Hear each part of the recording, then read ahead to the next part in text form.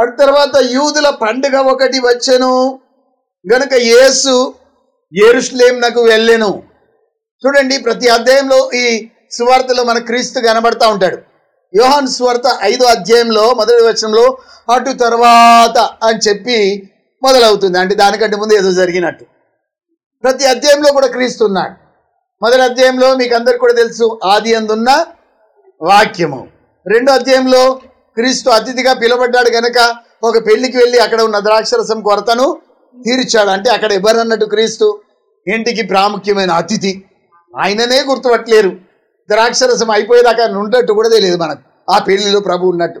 అంటే నలుగురితో ఎక్కడో మూల కూర్చున్నాడు ప్రభుకు ప్రాముఖ్యత లేదు ఆ పెళ్లిలో. కానీ ఎప్పుడైతే ద్రాక్షరసం అయిపోయిందో అక్కడ ప్రాముఖ్యత వచ్చింది. ఆయన్నే ముఖ్య అతిథి అని మనం చూస్తున్నాం. మూడో అధ్యాయంలో ఆయన పరమ బోధకుడు, నికోదేముకు రక్షణ మార్గం చూపించాడు. 4వ అధ్యాయంలో సామరి స్త్రీకి ఏం చేశాడు? రక్షణ వెలుగు చూపించాడు. కనుక పాపంలో పట్టబడిన ఈ సామరి స్త్రీని దారిలో పెట్టినట్టు చూస్తున్నాం. 5వ అధ్యాయంలో పరమ వైద్యుడు, 38 ఏళ్ల నుండి ఉన్న రోగం కూడా తొలగించగల సమర్థుడు. నీకు ఎంతకాలం నుండి ఏ రోగం ఉన్నా తొలగించగల సమర్థుడు. ఇప్పుడు ఈయన కంటే ఎక్కువ రోగం మనకు లేదు. ఈయనది ఎప్పటిది? 38 ఏళ్ళు. మనది మొన్నటిది. దేవునికి స్తోత్రం. మన తొలగించగల సమర్థుడు. 6వ అధ్యాయంలో ఆయన జీవం రొట్టెగా కనబడుతున్నాడు. 7వ అధ్యాయంలో జీవ జలము. 8వ అధ్యాయంలో పాపంలో పట్టబడిన స్త్రీని రక్షణలోనికి తెచ్చినట్టు కనబడుతున్నాడు. 9వ అధ్యాయంలో పుట్టిక గుడ్డివాన్ని స్వస్థపరిచినట్టు. 10వ అధ్యాయంలో మంచి కాపరి. 11వ అధ్యాయంలో పునరుత్థానం జీవము నేనే అంటున్నాడు. 12వ అధ్యాయంలో గాడి మీద కూర్చోండి వస్తున్నా జయం అనుకుంటా వస్తున్నారు కనుక రారాజుగా ఉన్నాడు అక్కడ. 13వ అధ్యాయంలో అంత గొప్ప రాజు 13వ అధ్యాయంలోనికి వచ్చేసరికి తువాల చుట్టుకొని నడుముకు ఏం చేశాడు? ఒక తట్టలో నీళ్ళు తీసుకొని ఒక్కొక్కల కాలు కడుగుడు మొదలుపెట్టిన కనుక దాసులకే దాసుడు. 14వ అధ్యాయంలో ఎలా ఉన్నాడు చెప్పండి? నీ హృదయంలో కలవరపడనీకుడి, దేవుని యందు విశ్వాసం, నా యందు కూడా విశ్వాసం ఉంచుడి, నేనే మార్గం సత్యం జీవం అంటున్నాడు. 15వ అధ్యాయంలో ఏమై ఉన్నాడు ఆయన? నిజమైన ద్రాక్షవల్లి. 16వ అధ్యాయంలో ఆత్మనిచ్చువాడు. ఎవరైనా ఆత్మనిచ్చువాడు. నీకు ఒకవేళ ఇంకా ఆత్మ పొందుకోలేవనికే వేరొక ఆదరణకర్త అని వాడు ఉన్నాడు. నువ్వు ఆత్మ కోసం కలిపెడితే పరిశుద్ధాత్మతో నింపబడతావు. దేవునికి స్తోత్రం. నీ కళ్ళు వెలిగించబడతాయి. ఆత్మ నీ మీదకి బలంగా దిగి వస్తాడు. నిన్ను వట్టి చేతులతో పంపడు, వారములతో నింపి పంపిస్తాడు. దేవునికి స్తోత్రం. హల్లెలూయా. 17వ అధ్యాయంలో చేసిన ప్రార్థన ఇంకెక్కడ కూడా వేయలే. అధ్యాయం మొత్తం ప్రార్థనే. అది గెస్సెను తోటలో చేశాడా, పైగదులు చేశాడా? మరి ఆ ప్రార్థన అంతా యోహాను రాశారండి. అది మొత్తం ప్రార్థనే. అంటే ఆయన ఎవరు? విజ్ఞాపనకర్త. పలకండి, విజ్ఞాపన. 18వ అధ్యాయంలో శ్రమపడేవాడుగా ఉన్నాడు. ఎంత శ్రమపడ్డాడో! సెలవును మోశాడు, సుడివడిగా నడిచాడు, అవమానం సహించాడు. చూడండి, ఇదంతా కూడా రాక్కపోయింది. వీపుకు ఒక్కడిదాకా 40 కొరడా దెబ్బలతో కొడితే ప్రభు వీపంతా ఎలా అయింది? చిట్లిపోయినట్టు అయిపోయింది. 19వ అధ్యాయంలో చూడండి, 18వ అధ్యాయంలో శ్రమపడేవాడుగా, 19వ అధ్యాయంలో ఎత్తబడిన ఇత్తడి సర్పం ఎట్లా కనబడుతుందో అట్లా ఆయన కనబడుతున్నాడు. ఎత్తబడిన రక్షకుడు. 20వ అధ్యాయంలో వర్ణంలో జయించిన వాడుగా మరియకు దర్శనం ఇచ్చాడు, పేతురుకు దర్శనం ఇచ్చాడు, ఆ స్త్రీలకు కొంతమందికి దర్శనం ఇచ్చాడు, అపొస్తలులకు కొంతమంది దర్శనం ఇచ్చాడు. 20వ అధ్యాయంలో పునరుత్థానుడై లేచిన వాడిగా కనబడుతున్నాడు. 21వ అధ్యాయంలో వాళ్ళని వెతికి మళ్ళా గలీల సముద్రం దిక్కు వెళ్ళి పునరుత్థానుడై లేచినోడు వెనకబడిపోయిన వాళ్ళని మళ్ళీ తిరిగి సమకూర్చువాడిగా కనబడుతున్నాడు. పేతురు వెనకబడిపోయిండు. 8 మంది కూడా చేపలు పట్టి వెళ్ళిపోయిండు. ఈ వెనకబడిపోయిన వాళ్ళని అందరినీ కూడా మళ్ళీ ఏం చేశాడు? ఆయన వెతికి మళ్ళీ దారిలో పెట్టేవాడు కనబడుతున్నాడు. ఈ రోజు నువ్వు కూడా వెనకబడిపోయి ఉన్నావా? నిన్నేం చెప్తాడు? ఆయన దారిలో పెట్టేవాడిగా నిన్ను వెతుకుంటా వస్తాడు. దేవునికి స్తోత్రం. హల్లెలూయా. నశించిందా నిన్ను వెతికి రక్షించుటకు మనుష్య కుమారుడు ఈ లోకంనకు వచ్చాను. దేవునికి స్తోత్రం. నాకు కొన్నిసార్లు ఆశ్చర్యం వేసింది. జక్కయ్య పరిగెత్తుకొని పోయి ఏసేవరో అని మేడి చెట్టు ఎక్కింది. ఎక్కిన తర్వాత జక్కయ్య త్వరగా దిగు, నీ ఇంటికి రావాల్సి ఉంది అని ప్రభు అన్నాడు. ఎప్పుడు రావాల్సి ఉంది? ఎప్పుడన్నా ప్రభు ఆయనకి చెప్పిండు ఆయన ఇంటికి వస్తా అని? అప్పటిదప్పుడే జక్కయ్య నీ ఇంటికి నేను రావాల్సి ఉంది, రా దిగు అంటే ఒక్కోలా ఇద్దరా? పెద్ద పరివారమే నాయ. అంతమందికి వంటలు చేయాలి, అంతమందికి కూరండు భూవండు, అప్పటిదప్పుడే అన్ని సిద్ధపరచుడు. వాళ్ళ ఇంటికి వచ్చి బస చేసిన తర్వాత వాళ్ళకన్నీ ఏర్పాట్లు చేసి నేను చేతులు కట్టుకొని ఏమంటుండ, అయ్యా నేను ఎవరి దగ్గర అన్యాయంగా తీసుకుంటే 4 గంటలు ఇచ్చేస్తా, నా ఆస్తిలో సగము పేదలకు పనిచేస్తా అన్నాడు. అప్పుడు ప్రభు ఏమన్నాడంటే, నీవు అబ్రాహాం కుమారుడివి, నీ ఇంటికి రక్షణ వచ్చింది అన్నాడు. మరి అన్న తర్వాత మళ్ళీ కింది భాగంలో ఏమంటున్నాడు? 19:10 ప్రభు వలుకుతున్నాడు లూకా సువార్తలో ఏమని? నశించిన దానిని వెదికి రక్షించుటకు మనుష్య కుమారుడు లోకంనకు వచ్చెను. అంటే జక్కయ్య కన్నులు యేసు ప్రభును వెతకకన్నా ముందే ప్రభు కన్నులు జక్కయ్యను ఆల్రెడీ వెతికినాయి. దేవునికి స్తోత్రం. ఎవరిని ఎవరు వెతుకుతుండ్రో నేను నెత్తికొక్కున్నా నాకు అర్థమైతలేదు. ప్రభు ముందు లెంకినట్ట జక్కయ్యను, లేక జక్కయ్యని ప్రభుని లెంకినట్ట? చూడండి ఎలా ఉందో ఆ మాట. నశించిన దాన్ని వెతికి రక్షించడానికి నేను వచ్చినాను ప్రభు అంటున్నాడు. అంటే ప్రభు కన్నులు ముందే జక్కయ్యను లెంగుతా ఉన్నాయి. అప్పుడే ఆ దినమందు ప్రార్థనలో ఉన్నప్పుడే జక్కయ్యను ప్రభు చూపించాడు.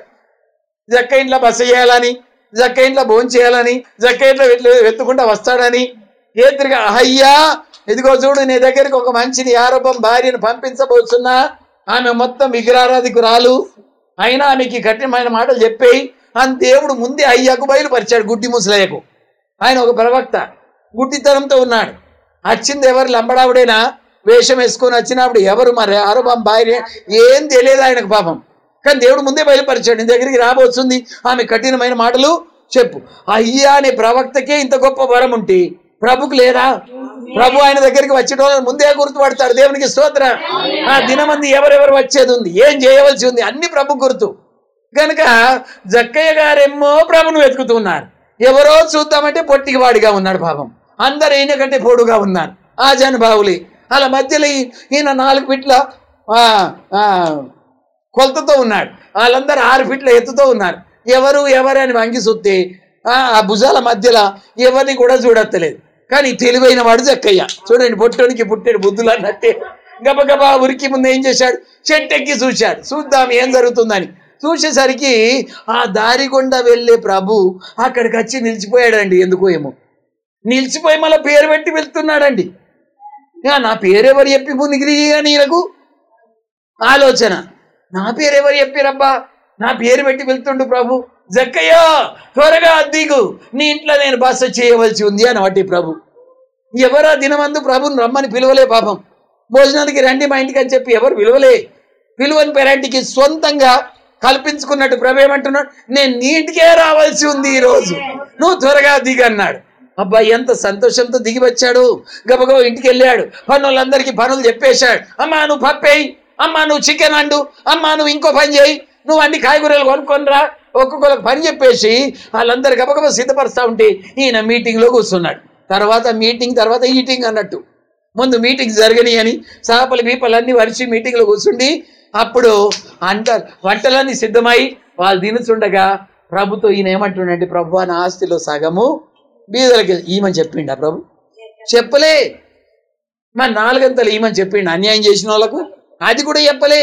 ఈయనకి ఎంత గొప్ప మార్పు వచ్చిందంటే, ఈ లోకంలో ఈ ఆస్తి పస్తులు అన్నీ పోతాయి, ప్రభు ప్రేమ మాత్రం గొప్పది. ప్రభు ప్రేమ వెలబెట్టి మనం కొనలేము. ప్రభు ప్రేమ కంటే ఏ డబ్బు ఉన్నా వేస్టే, ఏ భూమి ఉన్నా వేస్టే, ఏ ఇల్లున్నా వేస్టే. ఇవన్నీ ప్రభుకు దానం చేసేయాలని మనసు వచ్చింది. ఎంత సమర్పణ వచ్చింది చూడండి. జక్కయ్య ఇంటికి ప్రభు రాగానే అంత గొప్ప త్యాగం వచ్చేసింది ఆయనకు. దేవునికి స్తోత్రం. తిమోతి ఇంటికి ఏసే రాగానే ఆయనకి ఏం రావాలి? గొప్ప త్యాగం రావాలి. చప్పట్లు కొట్టండి ఒకసారి. హల్లెలూయా. గొప్ప త్యాగం రావాలి. యేసు మన ఇంటికి రావడం మామూలు కాదు. యేసు మన ఇంటికి రావడం గొప్ప భాగ్యం. ఈ సమయంలో ఈ కూటమి జరగాలంటే అది ముందు ఏర్పాటు, దేవుని ఏర్పాటు. అది చూసారా, అక్కడ కూడా ఏర్పాటు జరిగింది. అప్పుడు జక్కయ్యతో ప్రభు ఏమంటాడంటే, నేడి ఇంటికి రక్షణ వచ్చి ఉన్నది. మళ్ళీ ఏమంటాడు? నశించిన దాన్ని వెతికి రక్షించుటకు నేను ఈ లోకంలోకి వచ్చింది. అంటే నశించిన వాళ్ళు ఎవరు? ఇప్పుడు అన్నీ ఉన్నా నాశనం అయిపోయేటోడు ఎవరు? జక్కయ్య. చూడండి, అన్నీ ఉన్నాయి ఆయన. తినంత ఆహారం ఉంది, పనులు ఉన్నారు, డబ్బుంది, బీరువలో బంగారం పడి ఉంది భార్యల మీద.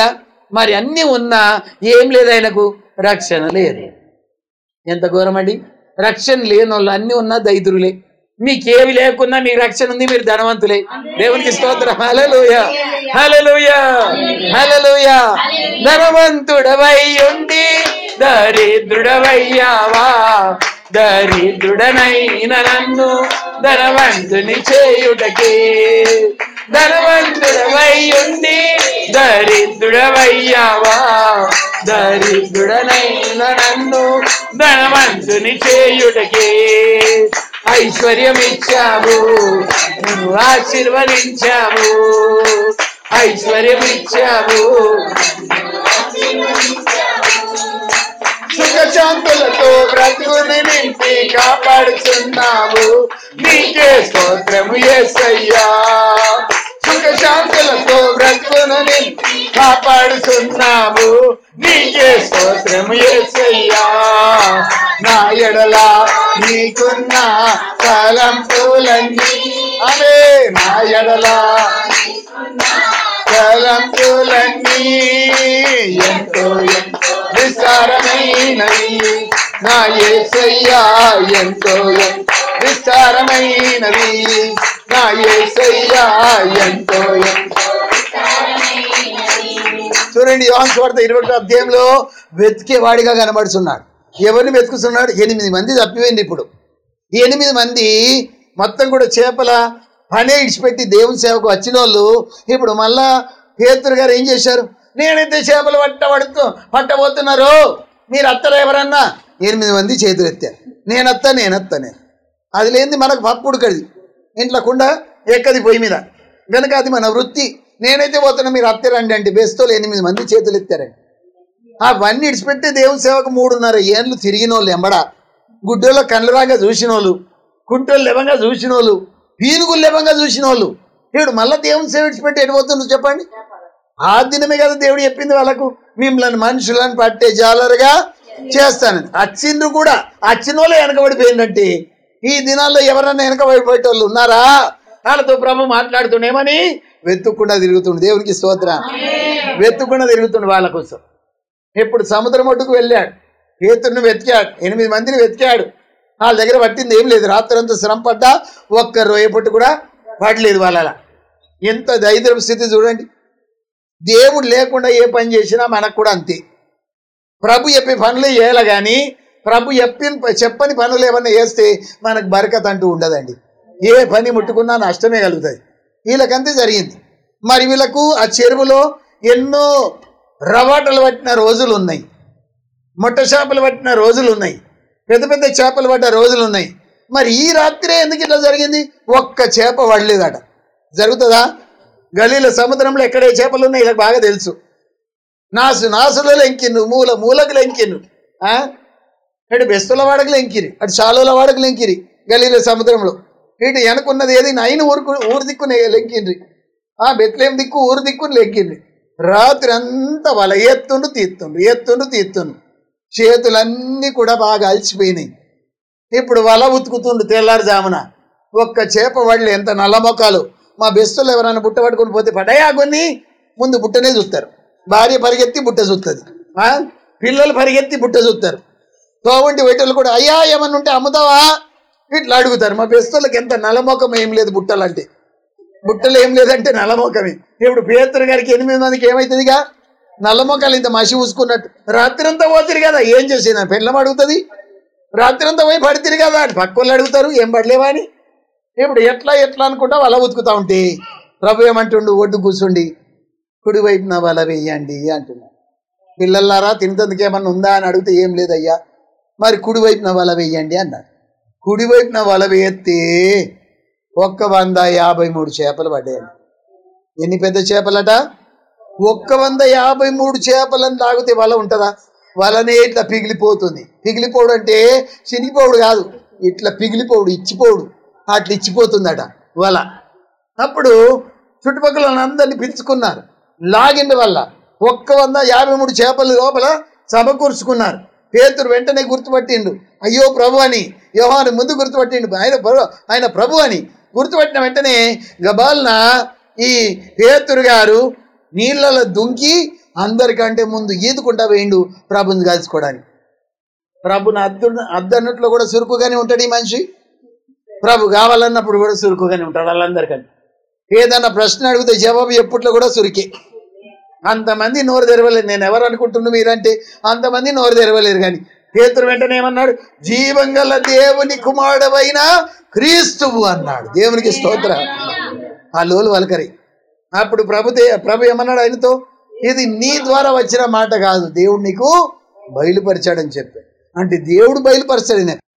ఓసారి ప్రభు నీకు శిలువ మరణం అత్యర్థం అన్నాడు. అప్పుడు ఎవరు బయలుపరిచినట్టు? సైతాను కూడా బయలుపరుస్తాయి వీళ్ళకు. దేవునికి స్తోత్రం. పాస్టర్లకు, పాస్టర్లకు, సంఘ పెద్దలకు దేవుడు కూడా బయలుపరుస్తాడు, సైతాను కూడా బయలుపరుస్తాడండి. అవునా కదా? చెప్పండి మాట మీదకెళ్ళి. అందులో నో డౌట్. వాళ్ళు అన్ని మాటలు దేవుడు బయలుపరిచినట్టు కాదు. రేపు వాక్యానికి విరోధంగా ఏదన్నా ఎవరైనా చెప్పిందా, సంఘ పెద్ద కానీ, పాస్టర్ కానీ, పాస్టర్ కానీ ఏదన్నా ఎవరైనా చెప్పిందా, ఆ దేవుడే బయలుపరిచిందని నమ్మద్దిగా. వాక్యానికి వ్యతిరేకంగా ఉందంటే అమ్మో సైతాను ఈ మెలో నుండి మాట్లాడుతుందని జాగ్రత్త పడాలి. దేవునికి స్తోత్రం. హల్లెలూయా. వాక్యం మనకు ప్రాముఖ్యం. అద్దం మన దగ్గర ఉందంటే మొక్కను చూసుకోవచ్చు. ఏడన్నా మసి అంటిందా, చీమిడి వెళ్తుందా, చింపిరి చుట్టుందా, దువ్వెని తీసుకొని దూసుకుందాం, మొక్కం కడుక్కుందాం. అద్దం మన దగ్గరనే ఉంది, అద్దంలో చూసుకోవాలా. హల్లెలూయా. అద్దం చూడని వాళ్ళు ఏమంటారు, అబ్బా దర్శనం చూసి చెప్పు, ఏమన్నా నా గురించి దేవుడు బయలుపరుస్తాడు. నీకు అద్దమే చూడరాదా? నీ దగ్గర అద్దమే దిక్కు లేదు. అద్దం దిక్కున్నా కానీ చదువు రాదు. ఏం చెప్తావు? అసంటోళ్ళకి దర్శనాలే దిక్కు. హల్లెలూయా. ఏమన్నా దర్శనం ఉందా అని చెప్పి అడుగుతూ ఉంటాం. దర్శనాల మీద కాదు ఆధారపడేది. దేని మీద ఆధారపడదు? వాక్యం మీద ఆధారపడాలి ఎక్కువ. సరే, మన అంశంలోనికి వద్దామండి. యోహాను సువార్త 5వ అధ్యాయం చదువుకున్నాం. ప్రతి అధ్యాయంలో మన క్రీస్తు కనబడ్డాడు. అవును కదా? మొదటి అధ్యాయంలో వాక్యమై ఉన్నాడు. 5వ అధ్యాయంలో ఏదో మీరు చెప్పండి. 5వ అధ్యాయం మనం చదువుకున్నాం కదా. పరమ వైద్యుడు, పలకండి అందరూ. పరమ వైద్యుడు. 3వ అధ్యాయంలో పరమ బోధకుడు, ఎందుకు పరమ వైద్యుడు. ఆఖరి అధ్యాయంలో చూసుకున్నాం ఏంటి ఇది? యోహాను సువార్త 21లో వెతికితందుకు వచ్చిన వాడు, వెనకబడిపోయిన వాళ్ళను వెతకవచ్చిన వాడిగా కనబడ్డాడు. ఇప్పుడు ఈ అధ్యాయంలో ఎలా కనబడుతుండు మనకు?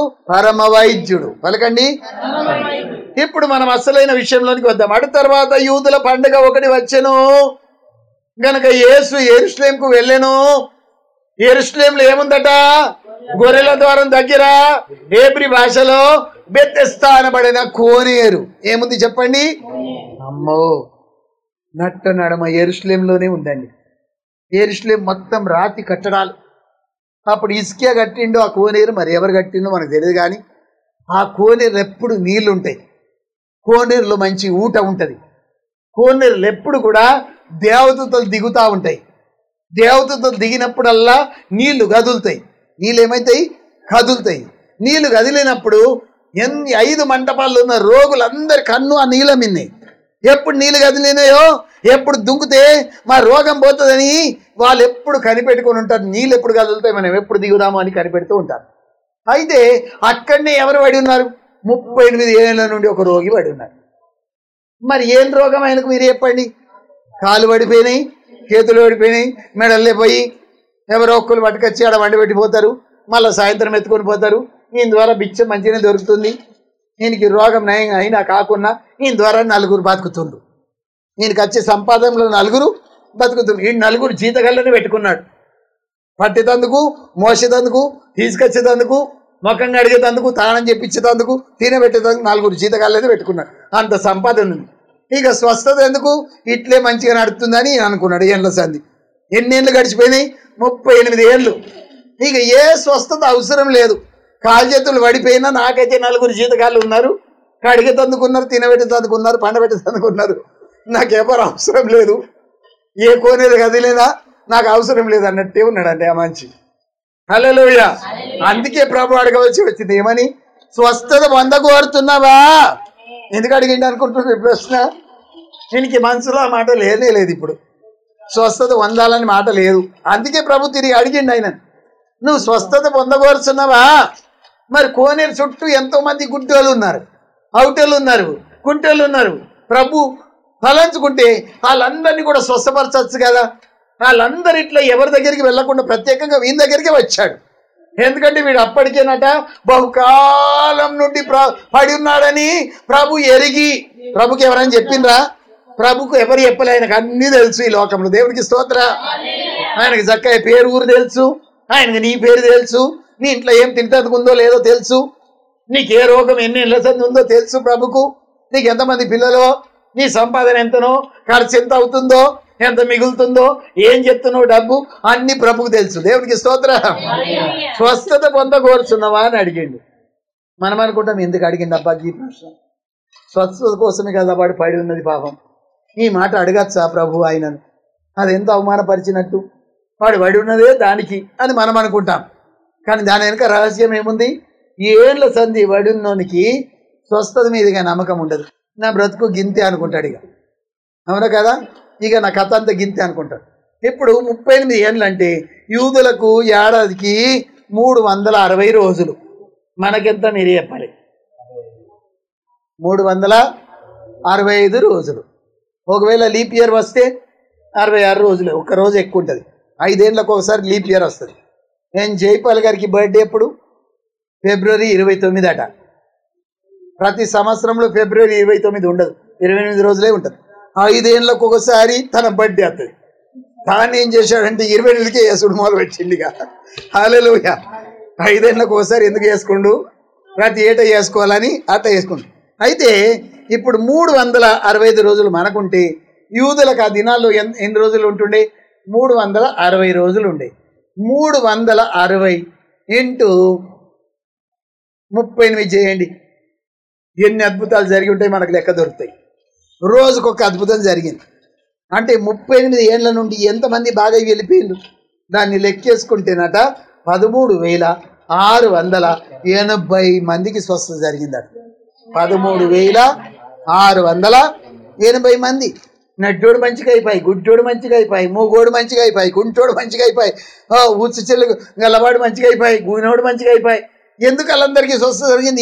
ఈయనకి ఎందుకు జరగలే? ఎవరైనా చెప్పగలుగుతారా కారణం? అంత మంచిగా అయిపోయింది, ఈయనకి ఎందుకు జరగలే?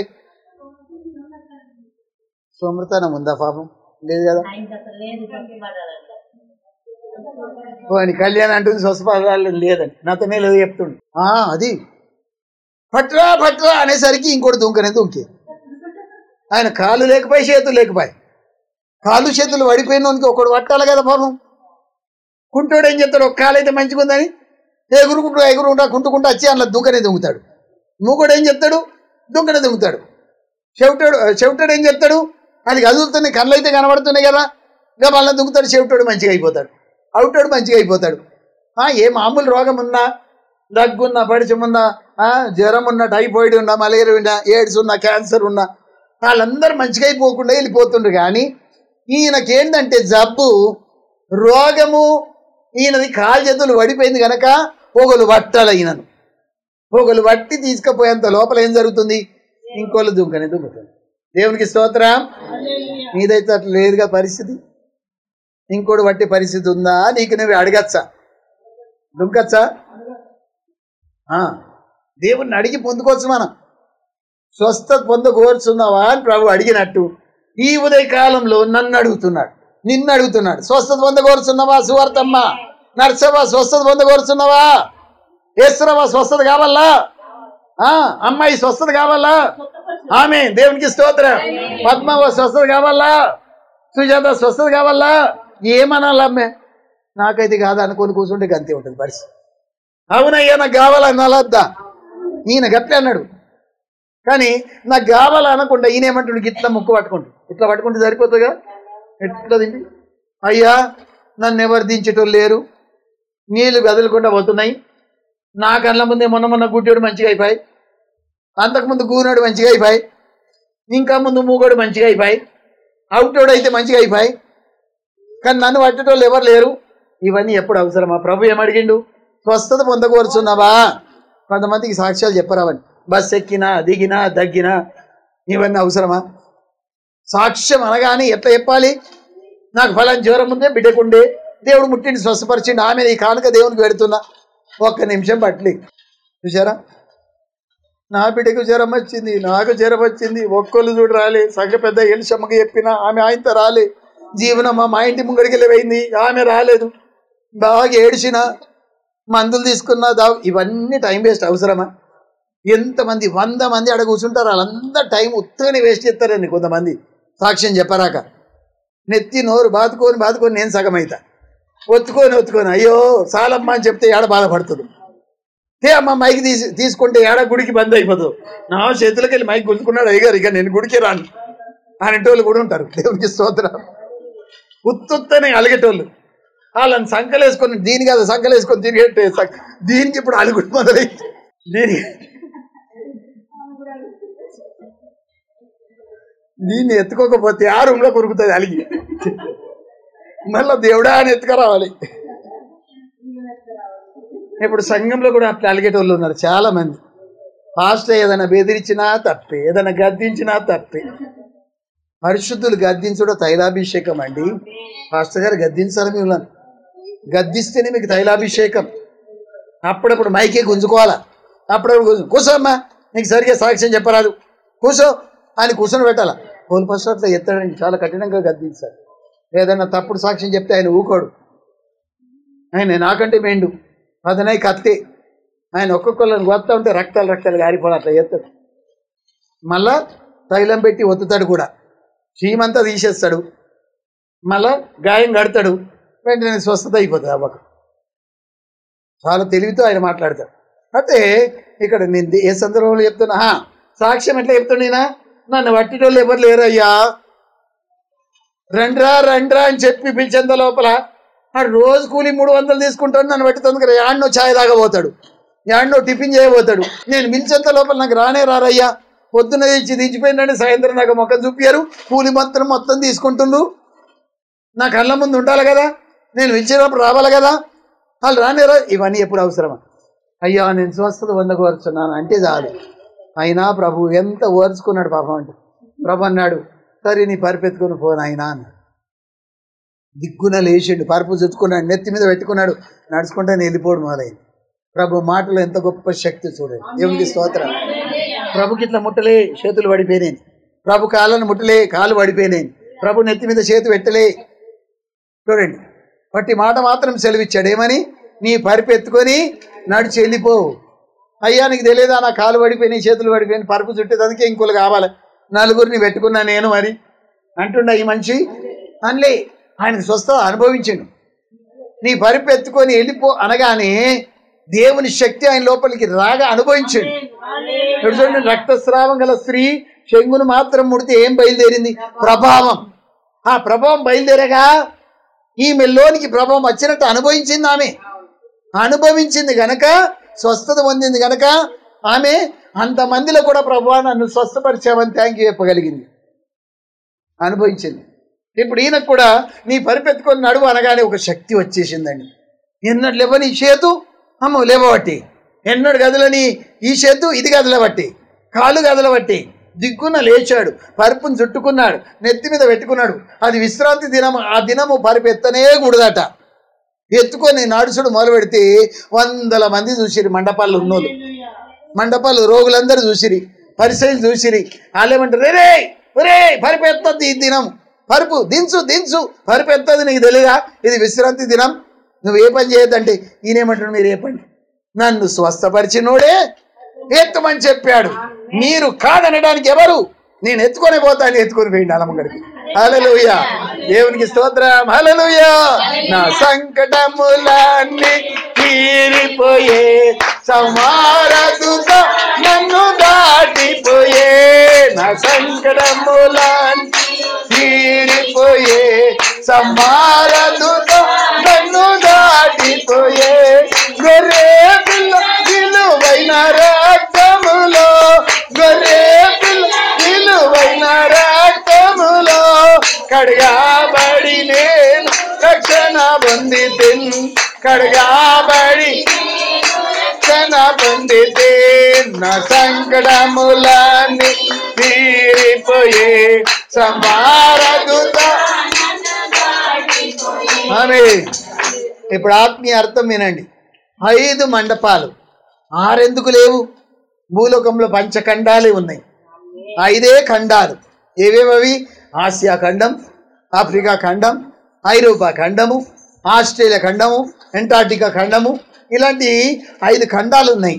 ఈ 5 ఖండాల్లో చాలా మంది రోగులు చుట్టుబడి ఉన్నారు. సంఘమే కోనేరు. కోనేరు ఎవరు? సంఘమే. అక్కడ దిగే దూత ఎవరంటే దైవ సేవకుడి. దేవునికి స్తోత్రం.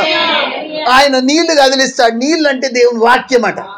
నీళ్ళు ఎప్పుడు వాక్యానికి గుర్తు. ఎందుకనగా ఎఫెసీ పత్రిక 5వ అధ్యాయము 27వ వచనంలో ఏమని ఉందంటే, మీరు వాక్యమును ఉతుక స్నానం పొంది, నీళ్లు కదిలించబడ్డాయి, ఉతుక స్నానం పొందావు, నువ్వు రక్తంతో కడగబడ్డావు, నీళ్ళతో కడగబడ్డావు, వాకుతో కడగబడ్డావు. కనుక నీళ్లు కదిలించబడ్డప్పుడు నీకు స్వస్థత వస్తుంది.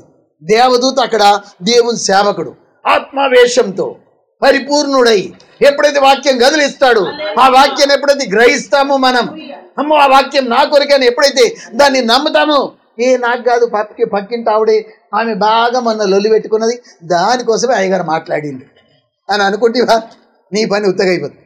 నా కోసం దేవుడు మాట్లాడిండు అనుకోవాలి కానీ చింతకింద చిన్నవా బాగా తిడుతుంది, అందుకే దాన్ని బాగా దేవుడు హెచ్చరించిండు అని అనుకోదు. ఆయన తిట్టదండి, ఒక ఉదాహరణ చెప్తున్నాం. మంది కోసం వాక్యం వచ్చింది అని అనుకోదు. కొంతమంది అనుకుంటారు, ఎవరో చెప్పినట్టున్నారు, నాకు రూతవ్వకు బాగా లొల్లి జరిగింది, ఎవరో అయ్యగారు చెవుల్లో ఊదినట్టున్నారు, మొత్తం బోధంతా నా కోసమే బోధించిండు అయ్యగారు, నా గురించి చెప్పిండు, పోతి చెప్పి మునిగేనేమో నేను జాడు తిత్తా, నాకు తెలిసిపోతుంది, నేను మీద తిట్టకుండా చూడు, మా పక్కింట్లో ఉంటుంది కదా ఆమెనే కావచ్చు నా గురించి అన్ని చెప్తా ఉంటుంది అని చెప్పి అనుకోకూడదు. ఒకనాడు కూడా ఏదన్నా తప్పు దిద్దుకోవడానికి మాట వర్తమానం సేవకుని ద్వారా వస్తుందంటే అది ఆత్మ మాట్లాడుతున్నట్టు. 38 ఏళ్ళ సంధి వాడు ఉన్నాడని ఎరిగిండు ప్రభు ఆత్మలో. అయ్యగారికి ఎవరని ప్రభుకి ఎవరని చెప్పింది, ఎవరు చెప్పలే, ప్రభు ఆత్మలో ఎరిగిండు. అలాగని సంఘస్థితి కూడా ఆత్మలో దేవుడు బయలుపరుస్తాడు దైవ సేవకునికి. ఏ సంఘం గుడ్డిగా ఉంది, ఏది గుంటిగా ఉంది, ఏది గునిగా ఉంది, ఏది జబ్బుగా ఉంది, దేనికి బీమారి ఉంది, ఏంటిదా బీమారి, సనుగుడ, సంశయాల, తిరుగుబాట, కయ్యాల, భార్య భర్తల అసమాధానమా, ఆ వర్తమానం వచ్చినప్పుడు అది విడుదల చేస్తుండగా అయ్యో నా గురించే చెప్పి ఆ గుడిలో ఎప్పుడు నా గురించే మాట్లాడతాడు, ఆ గుడికే నేను పోను అనకూడదు. మీ గురించి వచ్చినప్పుడు మీరు తప్పు దిద్దుకోవాలి. దిద్దుకొని కన్నీళ్ళు గార్చి ప్రార్థన చేసి, ప్రభువా ఇప్పటి సంది నేను ఆ పని చేయను తండ్రి, నన్ను దయతో క్షమించు దేవా, నేను క్రమంగా పోతా తండ్రి, నేను సమాధాన పడతా దేవా అని అంటే మనకెంతో ఆశీర్వాదం ఉంటుంది. మన మొదలు సనిగి నా గురించి చెప్పిండని సనుగుతే అది మనకు దీవెన ఉండదు. దేవునికి స్తోత్రం. ఇక్కడ చూస్తే కోనేరులో నీళ్లు కదులుతాయి. సేవకుడు కొన్ని మాటలు అందిస్తాడు. సేవకుడే ఆ దూత, కోనేరే సంఘం. నీళ్ళేంటి అని చెప్పిన దేవుని వాక్యం పలకండి. కోనేరేంటిది? దేవుని సంఘం. పంచఖండాలు ఏంటి? పంచమండపాలు, 5 మండపాలు ఏంటి? పంచఖండాలు. ఖండాల మధ్య దేవుడు ఏం పెట్టిండు? కోనేరును పెట్టిండు. కోనేరు, యెరూషలేం మధ్య కోనేరులో దేవదూత దిగుతూ ఉంటుంది, నీళ్ళు కదిలిస్తూ ఉంటుంది. నీళ్ళు కదులు అంటే దైవసేవకుడు వాక్యం ద్వారా మనతో మాట్లాడుట. హల్లెలూయా. వాక్యమే నీరు, వాక్యమే ఆత్మ కూడాను. చూడండి, ప్రభు అన్నాడు పండుగలో అంత్యదినమందు ప్రభు నిలబడి ఏమన్నాడు గట్టి స్వరంతో, ఎవరన్నా దప్పికొని ఉన్నారా నా దగ్గరికి రండి, నా యందు విశ్వాసం ఉంచు అని కడుపులో నుండి జీవజల నదులు పారును అన్నాడు. చూడండి, జీవజల నదులు పారును అంటే పరిశుద్ధాత్మ నదులు. ఆయన ప్రభులో విశ్వసిస్తే ఆయనలో నుండి జీవజల నదులు వారుతాయట. అంటే వాక్యం అనే నీరు కూడాను, ఆత్మ నీరు కూడాను, పరిశుద్ధాత్మ నీరు కూడాను, వాక్యం అనే నీరు కూడాను. ఈ రెండిటితో మనం కడగబడాలి. ప్రతి ఆదివారం కడుక్కోవాలి, శుద్ధి చేసుకోవాలి. వాక్యం ద్వారా కడగబడాలి, ఆత్మ ద్వారా కడగబడాలి. చెప్పండి 2 మాటలు. వాక్యం ద్వారా కడగబడాలి, ఆత్మ ద్వారా ఆదివారం అయ్యగారు బోధించి కడుగుతూ ఉంటాడు. వెంటనే ఏదన్నా నీకు హృదయంలో కడుతుంది అనుకోండి, ఒక మాట, అబ్బా నా గురించి ఈ మాట ఉంది, వెంటనే దాన్ని సరిదిద్దుకోవాలి, కడుక్కోవాలి. అప్పుడు దేవుని దీవెన పొందుతాం. అట్లే దాచుకుంటే మనం వర్ధిల్లమండి. అనుదినం మనం గడుపుకోవాలి. యాజకుడు మందిరంలోనికి వెళ్ళకన్నా ముందు వాకిట్లో పెట్టబడిన గంగాళం దగ్గరికి వెళ్ళి ఏం చేసేవాడు? చేతులు కాళ్ళు కడుక్కునేవాడండి. ఇప్పుడు ఈ కోనేరు దగ్గరికి వెళ్ళి నేను చూసిన మన వీడియోలో, ఇది మన జీసస్ అనే మూవీ చూస్తూ ఉన్నా, నాకు ఎంత మంచిగా అనిపించిందో. ఒలివ చెట్లు, ఆ తోటలన్నీ చూపిస్తుంది ప్రభు, తిరిగిన ప్రాంతాలన్నీ చూపించి యెరూషలేం మందిరంలో కోనేరు చూపిస్తుంది. కోనేరు మంచిగా రాతి కట్టడం, అన్నీ మనకు మెట్పిల్లిలో కోనేరు ఉంటుంది, ఎప్పుడన్నా చూసిరండి. ఆ కోనేరు మొత్తం రాతి కట్టడం, దాని చుట్టూ మండపాలు ఉంటాయి, దాని చుట్టూ. మన ఊర్లోనే ఉంది. అయితే అక్కడ నేను ఆ కోనేరు చూశాను, నాకు ఆశ్చర్యం అనిపించింది. ఆ యూదులు వస్తుండ్రు, కోనేరులో నీళ్లు కాళ్ళు పెడుతుండ్రు. కోనేరు నీళ్ళు తీసుకొని మోచేతుల మీద పెట్టుకొని ఇలా కడుక్కుంటుంది. ఇలా మోచేతి మీదకి వెళ్ళి పోసుకోవాలని మోషే ధర్మశాస్త్రం ఉంది. వట్టిగా గింతమందమే కడుక్కున్నాడు కాదు, వాళ్ళు యూదులు మోచేతుల మీదకి ఇట్లా పోసుకుంటారు, వీడికెళ్ళి కడుగు. ముస్లిమ్స్ కూడా అట్లే కడుక్కుంటారండి మీరు చూస్తే, ముస్లిమ్స్ కూడా. తర్వాత నోట్లో నీళ్ళు పోసుకుంటారు, నోరు కడుక్కుంటారు నమాజ్ చేయకన్నా ముందు. అలాగని వీళ్ళు మోచేతుల మీదకి వెళ్ళి కడుక్కుంటారు. అక్కడ కాలు చేతులు మోకాళ్ళ దగ్గరికి వెళ్ళి కడుక్కున్న తర్వాతనే, మోచేతుల మీదకి వెళ్ళి కడుక్కున్న తర్వాతనే అప్పుడు మందిరంలోనికి వాళ్ళు ఎక్కిపోతారు. అప్పుడు మందిరంలో నమస్కారం పెట్టి, సాగిలపడి, దండం పెట్టి, పాటలు పాడి, ఆరాధన చేసి తిరిగి వస్తారు. మనం కూడా మందిరంలోకి వెళ్తే దీనికి పోతారు, మందిరం వచ్చేసి వస్తారు. కనీసం చేతులు కాళ్ళన్నా కడుకోవద్దా? పరిశుద్ధత మనకు ఉండద్దా? దీనికి పోతారు ఉత్తగని ఆ చేతులతో నాన్నం పడ్డం కొన్ని ఇళ్ళలో జరుగుతుంది. మనం చేతులు శుద్ధి పాటించాలి. మరి మందిరంలో కొంతమందికి వడ్డం చేస్తూ ఉంటే స్త్రీలు అక్కడ చీపిరి తీసుకొని మెతుకులన్నీ ఉడిచి అదే చేత వడ్డం చేయబట్టి, అబ్బా నాకు ఎంత రోషిస్తుందో పానం. నేను వెంటనే గదిసమ్మ చేతులు కడుక్కో ముందు అంట. ఆమె కడుక్కుంటుందా లేదా చూస్తా పరీక్షించి ముందు. కడుక్కుంటలేదు అదే చేత పల్లెం ముట్టబోతుందంటే వెంటనే అమ్మ పోయి కడుకపో చేతులు అని చెప్పేస్తా. చీపిరి మనం ముట్టినా, మసిపిలక ముట్టినా, ఏదన్నా మట్టి తీసేతి పోసిన ఆకులు ఎత్తినా మన చేతులు శుద్ధి ఉంచుకోవాలి. అన్నం పరిశుద్ధంగా ఉంటుంది. అన్నం పడ్డనా పరిశుద్ధంగా జరగాలండి. అర్థమైంది? దేవునికి స్తోత్రం, హల్లెలూయా. అయితే నీటితో స్నానం, ఉత్క స్నానం. నువ్వు నీటితో స్నానం చేయాలి. తర్వాత ఆత్మతో కూడా కడగబడాలి, ఆత్మతో నింపబడాలి. అప్పుడు మనం నింపబడ్డ తర్వాత చూడండి, మన పరిపెత్తుకొని నడుచుడు మొదలు పెడతాం. వాక్కును వినాలి. వాక్కు విన్న వెంటనే మన లోపల కార్యం జరుగుతుంది. కార్యం జరిగిన వెంటనే స్వస్థత కూడా దేవుడు అందిస్తాడు. 38 ఏళ్ల నుండి ఉన్న రోగి దిగ్గున లేచి పరిపెత్తుకొని వెళ్ళిపోడు మొదలుపెట్టాడు. దేవునికి స్తోత్రం. ఎంత గొప్ప మాట! ప్రభు మాటను బట్టి ఆ స్వస్థత జరిగింది. మనకు కూడా ఇందాక మనం నేర్చుకున్న సత్యాలు చెప్పండి త్వరగా. మండపాలు అంటే ఏంటి? 5 ఖండాలు. అక్కడ ఎవరు పడి ఉన్నారు? రోగులు గుంపులు గుంపులుగా. మన చుట్టూడే, మన ఊర్లో ఉన్నారు, మన ముంగట, మన వెనక వాళ్ళందరూ గుంపులు గుంపులుగా పడి ఉన్నారు. మరి కోనేరు ఏంటిది? కోనేరు అంటే సంఘం. కోనేరు అంటే మళ్ళీ మర్చిపోతుండ్రా. దూత ఎవరు? దూత దైవ సేవకులు. నీళ్ళు ఏంటి? అక్కడ సదాం చెప్తాడు. నీళ్ళు అంటే ఏంటి నాయన? నీళ్ళు వాక్యం. చూడండి, నీళ్లు కదిలించబడతాయి దేవదూత దిగినప్పుడు కదా, అట్లే వాక్యం కదిలించబడుతుంది. వాక్యం ద్వారా కదిలిక వచ్చినప్పుడు ఏం చేయాలి? మీరు ఇది నా కొరకే యేసు నామములో గద్దిస్తున్నామని మీకు మీరే పలకాలి. ఏదైనా పరిస్థితి ఉంటే అయ్యగారు వచ్చి నెత్తి మీద చేతి పెట్టేదాకా చూడద్దు. యేసయ్య పెట్టిండు, ఆయన నెత్తి మీద చేయి పెట్టలే, స్వస్థత పొందిన పో, పరిపెత్తుకొని పో అన్నాడు. చూడండి, నమ్మిండి ఆ మాట. నమ్మి పరిపెత్తుకొని దిగున లేచి, లేదయ్యా నీకు తెలియదేమో ఇయ్యలనా రేపా 38 ఏళ్ళ ఉంది వాడిన సోద చెప్పిండా? చెప్పండి. కొంతమంది సోద చెప్తారు. లేచుడు వాళ్ళకి ఇష్టం ఉండదు, అట్లే వడి ఉండాలనుకుంటారు, అట్లే వడి ఉంటారు. వడి ఉండద్దు. ఆ మాటను అందుకొని వెంటనే లేవ్వాలి. ఈయన లేచిండు దిగ్గున. దేవునికి స్తోత్రం. లేస్తే సంపూర్ణ స్వస్థత కలిగింది. మన పరిస్థితి నుండి మనం లేవ్వాలి. హల్లెలూయా. తప్పిన కుమారుడు ఏమనుకున్నాడు? ఈ పరిస్థితి నాకు నచ్చింది కదా, ఈ పరిస్థితి మా పన్నులకు కూడా లేదు. పన్నులు దినంగా మిగులుతుంది, తండ్రి ఇంట్లో ఎంతో భోజనం ఉంది, నాకెందుకు ఈ కూడు దిక్కులు ఎంతనం, ఈ పందుల కొంపలే నేనెందుకు ఉండాలి? లేచిండు వాడు. అట్లే వాడు ఉంటేనేమో అట్లే పందుల పొట్టు తినుకుంటా ఉంటుండే, కానీ లేచిండు వాడు. మనం కూడా లేవాలి. మన పరిస్థితి ఉన్నాయి. ఏ రోగం లేదు, రేపటి సంది నాకు ఏ రోగం లేదు. నమ్మాలి. దేవునికి స్తోత్రం, హల్లెలూయా.